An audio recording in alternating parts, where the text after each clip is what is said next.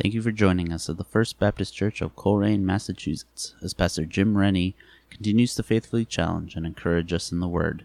And it is our prayer that this message will encourage the believer and bring the unbeliever closer to a saving knowledge of our Lord Jesus Christ. Good morning. Our reading today is going to be from Revelations chapter 3, starting at verse 7.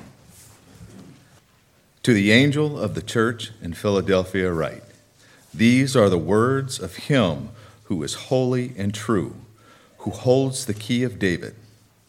What he opens, no one can shut.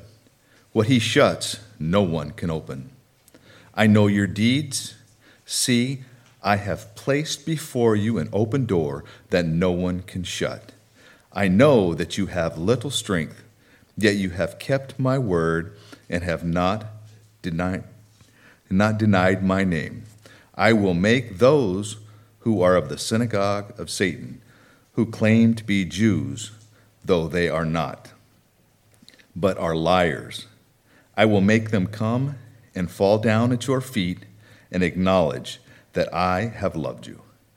Since you have kept my commandment to endure patiently, I will also keep you from the hour of trial that is going to come upon the whole world to test those who live on the earth. I am coming soon.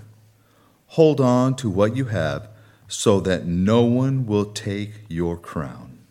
Him who overcomes, I will make a pillar in the temple of my God. Never again will he leave it.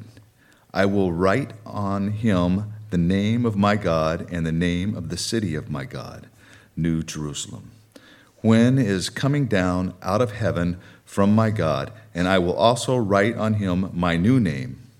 He who has an ear, let him hear what the Spirit says to the churches.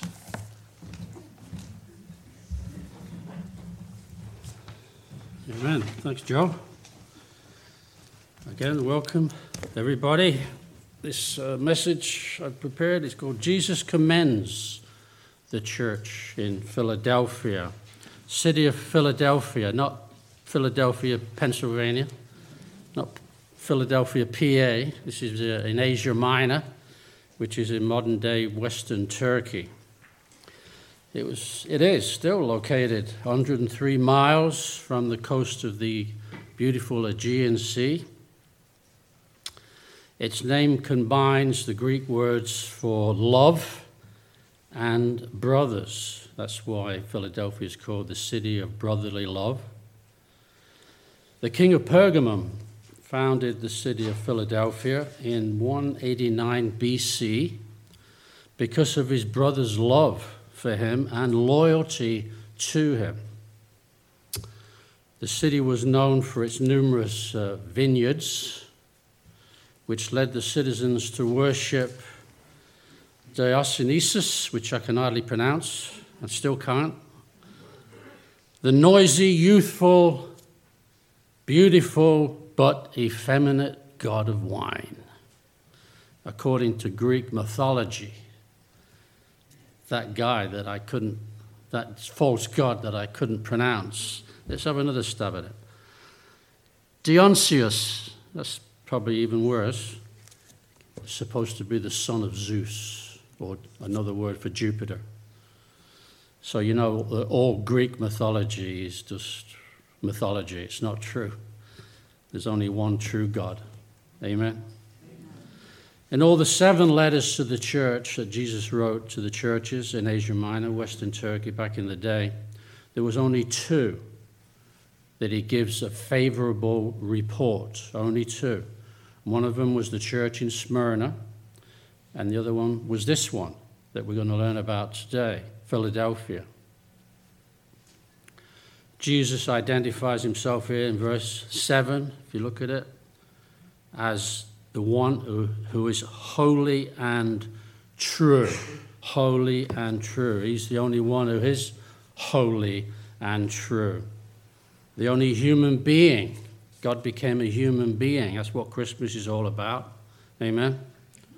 He became a human being, the only human being who's ever been born who is holy, God in the flesh, the Lord Jesus Christ. Therefore, being God, it was and is impossible for him to lie. He says, I am holy and true. Correct. Hebrews 7:26, referring to Jesus, such a high priest truly meets all our needs.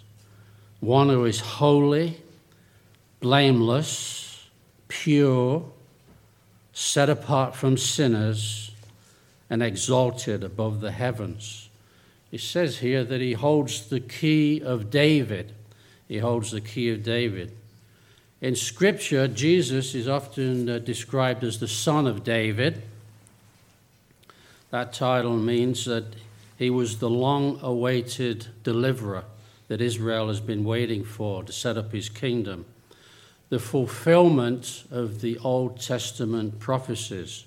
Jesus is Israel's promised king, and he will rule the nations from his throne in Jerusalem one day. And he says, what he opens, no one can shut, and what he shuts, no one can open. One day, Jesus will rule in his earthly kingdom, the millennial kingdom. He holds the key, not only to secure all born-again believers in his kingdom, but also to lock out all those who have never been saved from their sins. I'm glad, it's here about people that are shut-ins, yes? People that are shut-ins. I'm glad that I'm going to be a shut-in in the kingdom of God, amen? Jesus described himself, verse 8, he describes the church as having only a little power or a little strength, just a small community of believers. They may not have had a lot of money and resources, but they used those resources for the furtherment of the gospel to good effect, for using many outreach opportunities that they had to reach out to that pagan culture in which they lived. And he says he had kept Jesus' word. They'd kept Jesus' word and not denied him. They not denied him. According to 1 John 2:22, people who deny that Jesus Christ is the Christ, is Lord of all, he says, are liars, and antichrist, opposed to Christ. It's not the Antichrist, but Antichrist, opposed to Christ. All those that deny that Jesus is Lord, that he is the Christ, are Antichrist, are liars.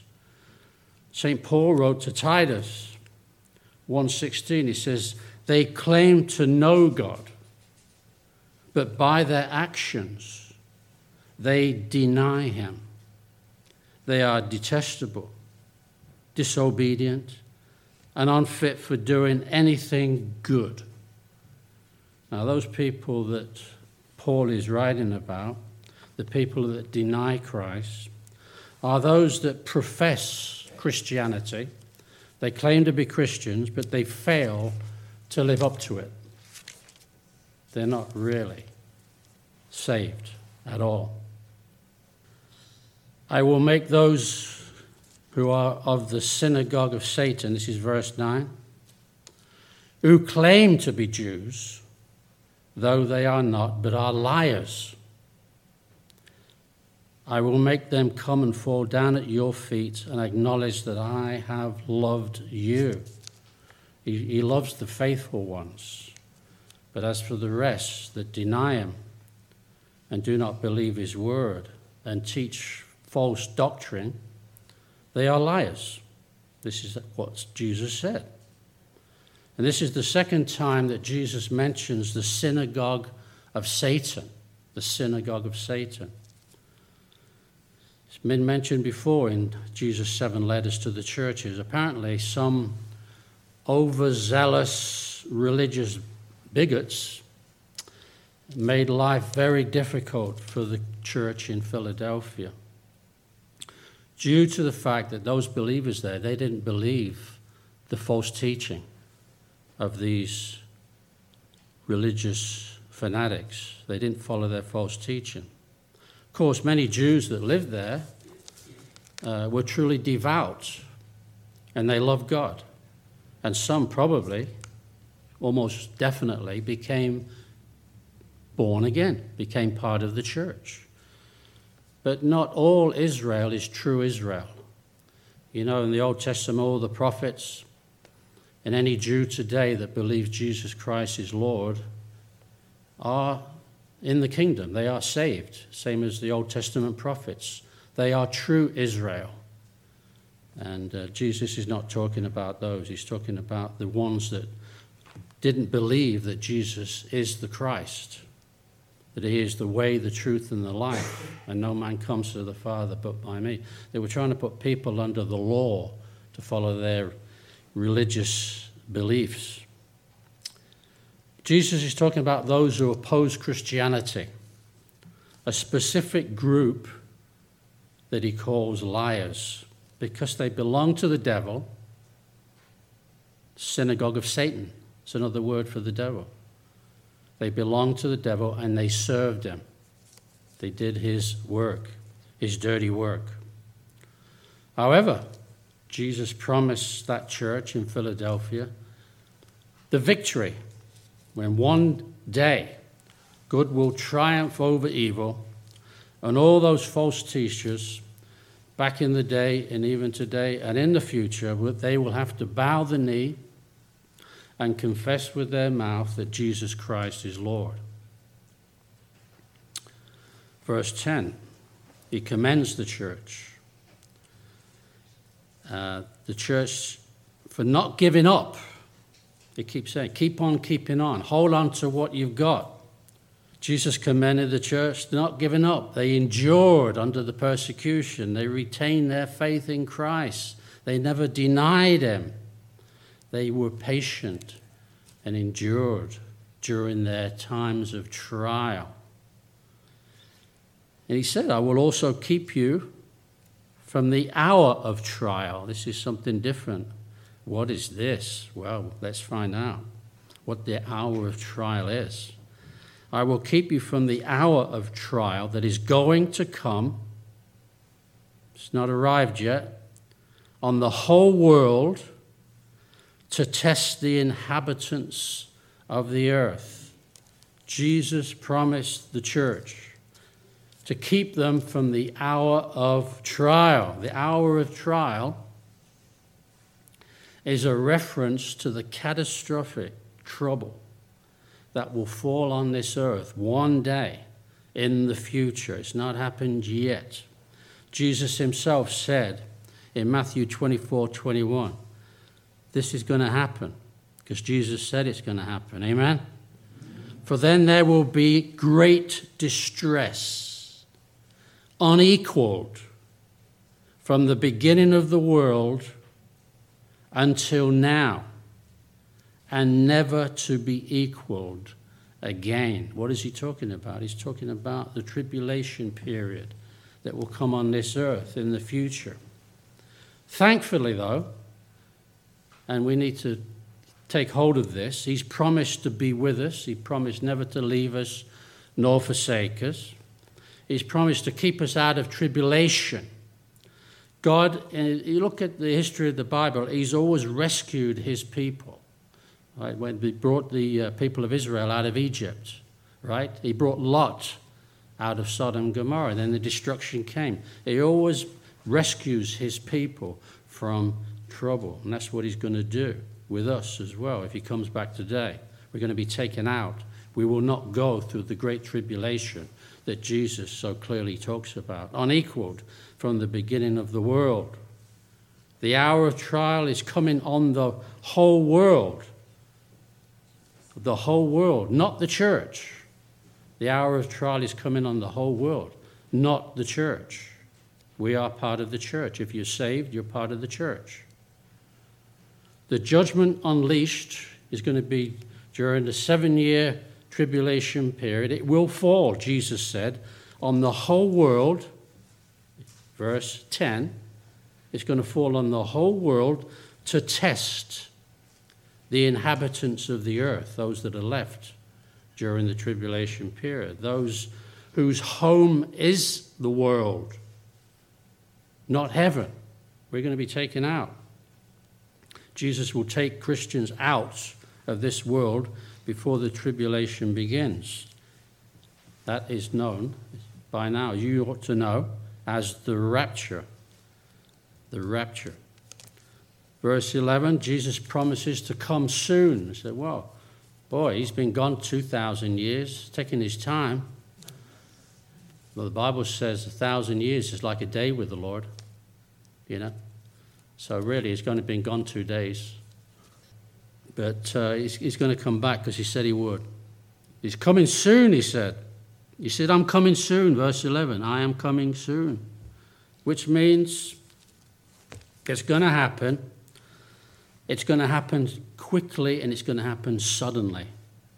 Not necessarily in a short space of time. Like I said, we've been waiting 2,000 years, right? But it's going to happen quickly and suddenly when people least expect it.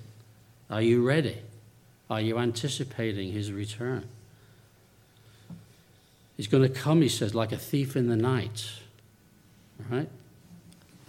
In the meantime, the church needs to keep a firm grip on the truth. That's what the church in Philadelphia did. They never wavered from it. And Jesus commends them for it. Do you read the Word of God every day? People have died and shed their blood in order for us to get this Bible in our own hands. Let's not forget that. Hold on to what you've got. Hold on to the truth and be loyal to Jesus like the church in Philadelphia were. And then we shall receive a reward that Jesus describes as a crown.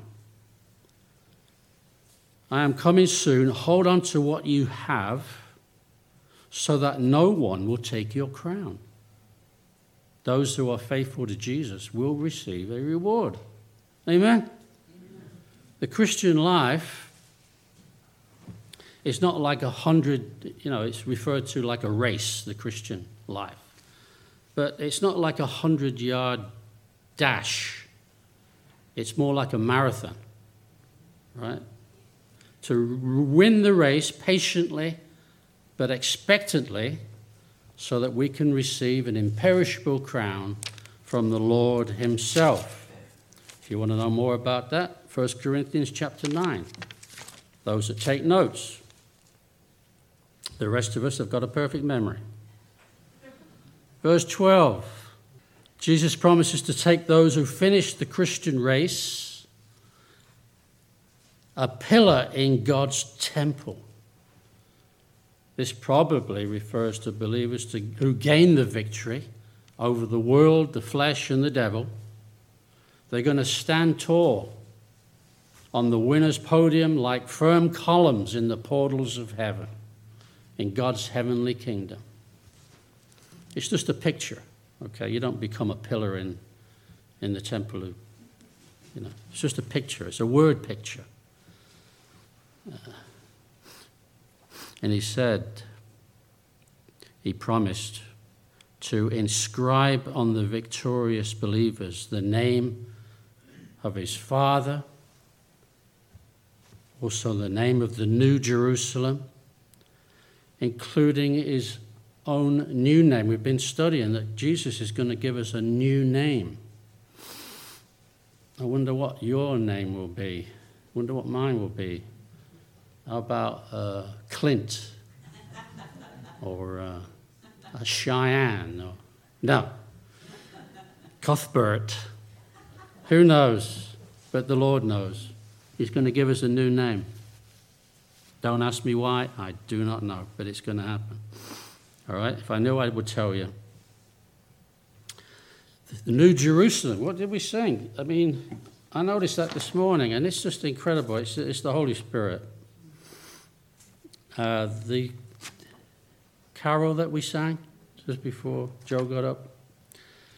It came upon a midnight clear. What does it say? The last verse. When with the everlasting circling years shall come the time foretold. We just sang it. When the new heaven and earth shall own the Prince of Peace, their King. The new heaven and earth. Well, this is what Jesus is talking about. The New Jerusalem. One day, the New Jerusalem would descend from heaven, which Jesus establishes his royal residence on earth during the millennial kingdom. He's going to reign from Jerusalem. Listen to the Old Testament prophet, Isaiah 65, 22 to 23. As the new heavens, see, this old earth is going to be destroyed. The heavens and the earth is going to be destroyed. There's going to be a new heaven, and there's going to be a new earth. As the new heavens and the new earth that I make will endure before me, declares the Lord. That's the Old Testament, and many more. Let's listen to the New Testament, Peter. 2 Peter 3, 10 through 13. This is going to take place. But the day of the Lord will come like a thief. Remember I said that? It's going to come like a thief in the night. The day of the Lord is when he returns. The return of the Lord. That's the day of the Lord. The day of the Lord will come like a thief. This is what's going to happen. The heavens will disappear with a roar. The elements will be destroyed by fire. Talk about global warming. You haven't seen nothing yet. And the earth and everything done in it will be laid bare. Since everything will be destroyed in this way, what kind of people ought you to be? You ought to live holy and godly lives as you look forward to the day of God and speed its coming. That day, what's he talking about, that day? The return of Christ. That day will bring about the destructions of the heavens by fire, and the elements will melt in the heat. But in keeping with his promise, we are looking forward to a new heaven and a new earth where righteousness dwells. See, there'll be no sin there. Oh, this is going to be taken out. It's corrupted. It's defiled. It's polluted. It's going to be totally destroyed. God's going to create a new heaven and a new earth. And we're going to be there. We're going to be there. We'll all be perfect by then, with a resurrected body, not subject to sin or sickness or death. Now, everybody knows we're not permanent residents on this earth. But believers should be looking forward to living in the permanent city called the New Jerusalem, where Jesus will reign. We'll reign with him. Where according to our Lord, we shall be given a new name from him that will last for all eternity. Let me conclude then. He usually finishes his letters. This is the sixth one. We've got one more after this, the Church of Laodicea, hopefully, Lord willing, next Sunday. This is the sixth church, and he always ends the same way, does Jesus, these letters that he writes. Whoever has ears, let him hear what the Spirit, that's the Holy Spirit, says to the churches.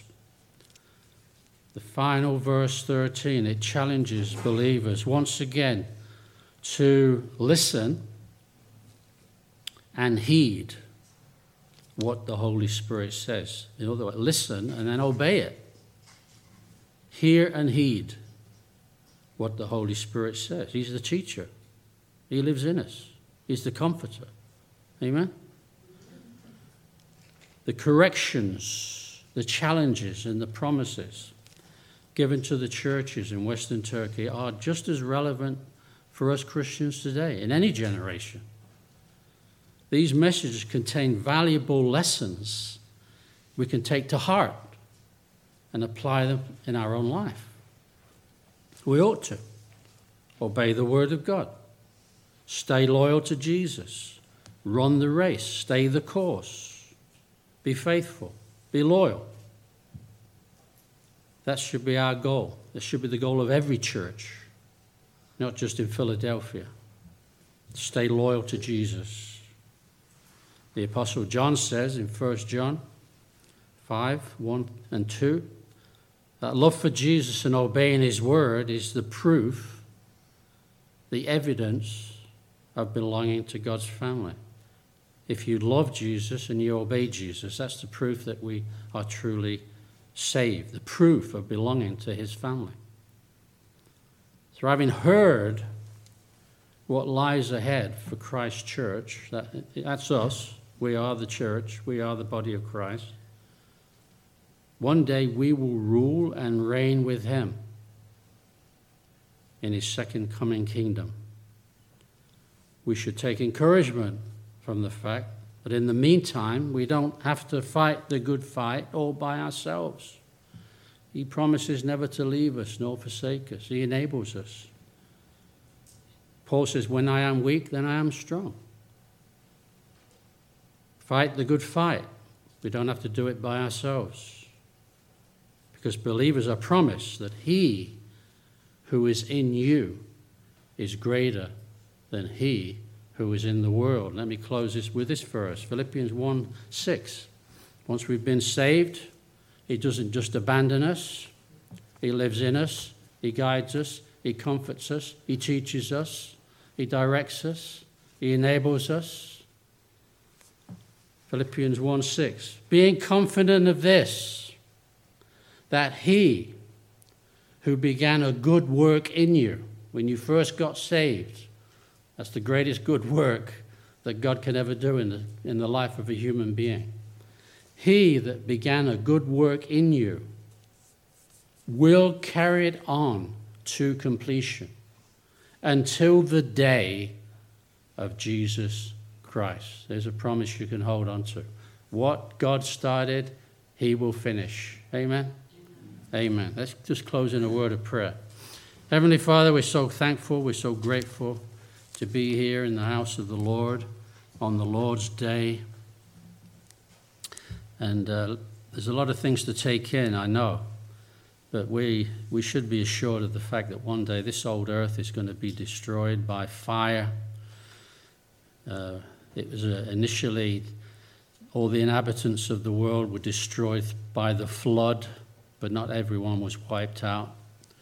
Noah and his family survived. The only righteous man that was left, preaching the gospel for 120 years, but the people didn't listen. They didn't take it to heart. They didn't listen. They didn't heed it. They didn't obey it. Consequently, they perished in the flood.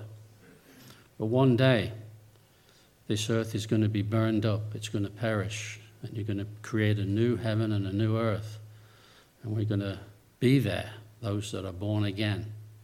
I hope those who are listening to this message, I hope you're going to be there in the New Jerusalem.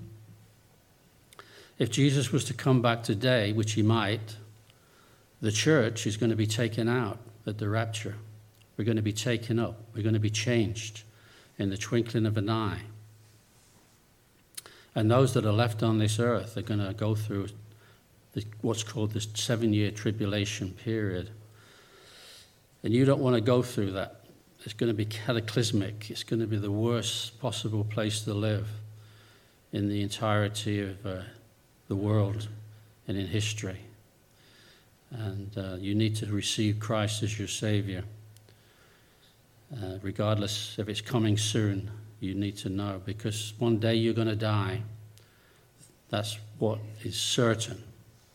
It's just, you're going to die. So where will you go? Do you know? Well, you can know. You receive Jesus as your personal Savior. Believe in your heart that Jesus died for your sins on the cross, shed his blood, took the punishment that you deserve for the sins that you've committed, and he died in your place. And he was buried, yet he rose again from the dead and is alive, and those that call upon his name shall be saved. So to turn from their sins to the Savior, and you ask him to come into your heart and your life to save you from your sins, and mean it and believe it, then you too will have a home in heaven. Your name will be written in the Lamb's Book of Life. And I hope that you'll do that. And as for the rest of us, Lord, help us never to deny you. It reminds me of Peter. And he was all gung-ho, and he said, Lord, I'll never leave you. I'll stand by you.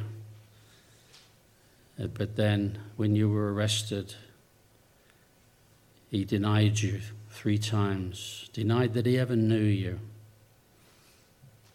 Christians, we can be like that. We can deny that we know you. Help us never to be ashamed of you and to stand up for what we believed, what we know to be the truth, and how you've made a difference in our life.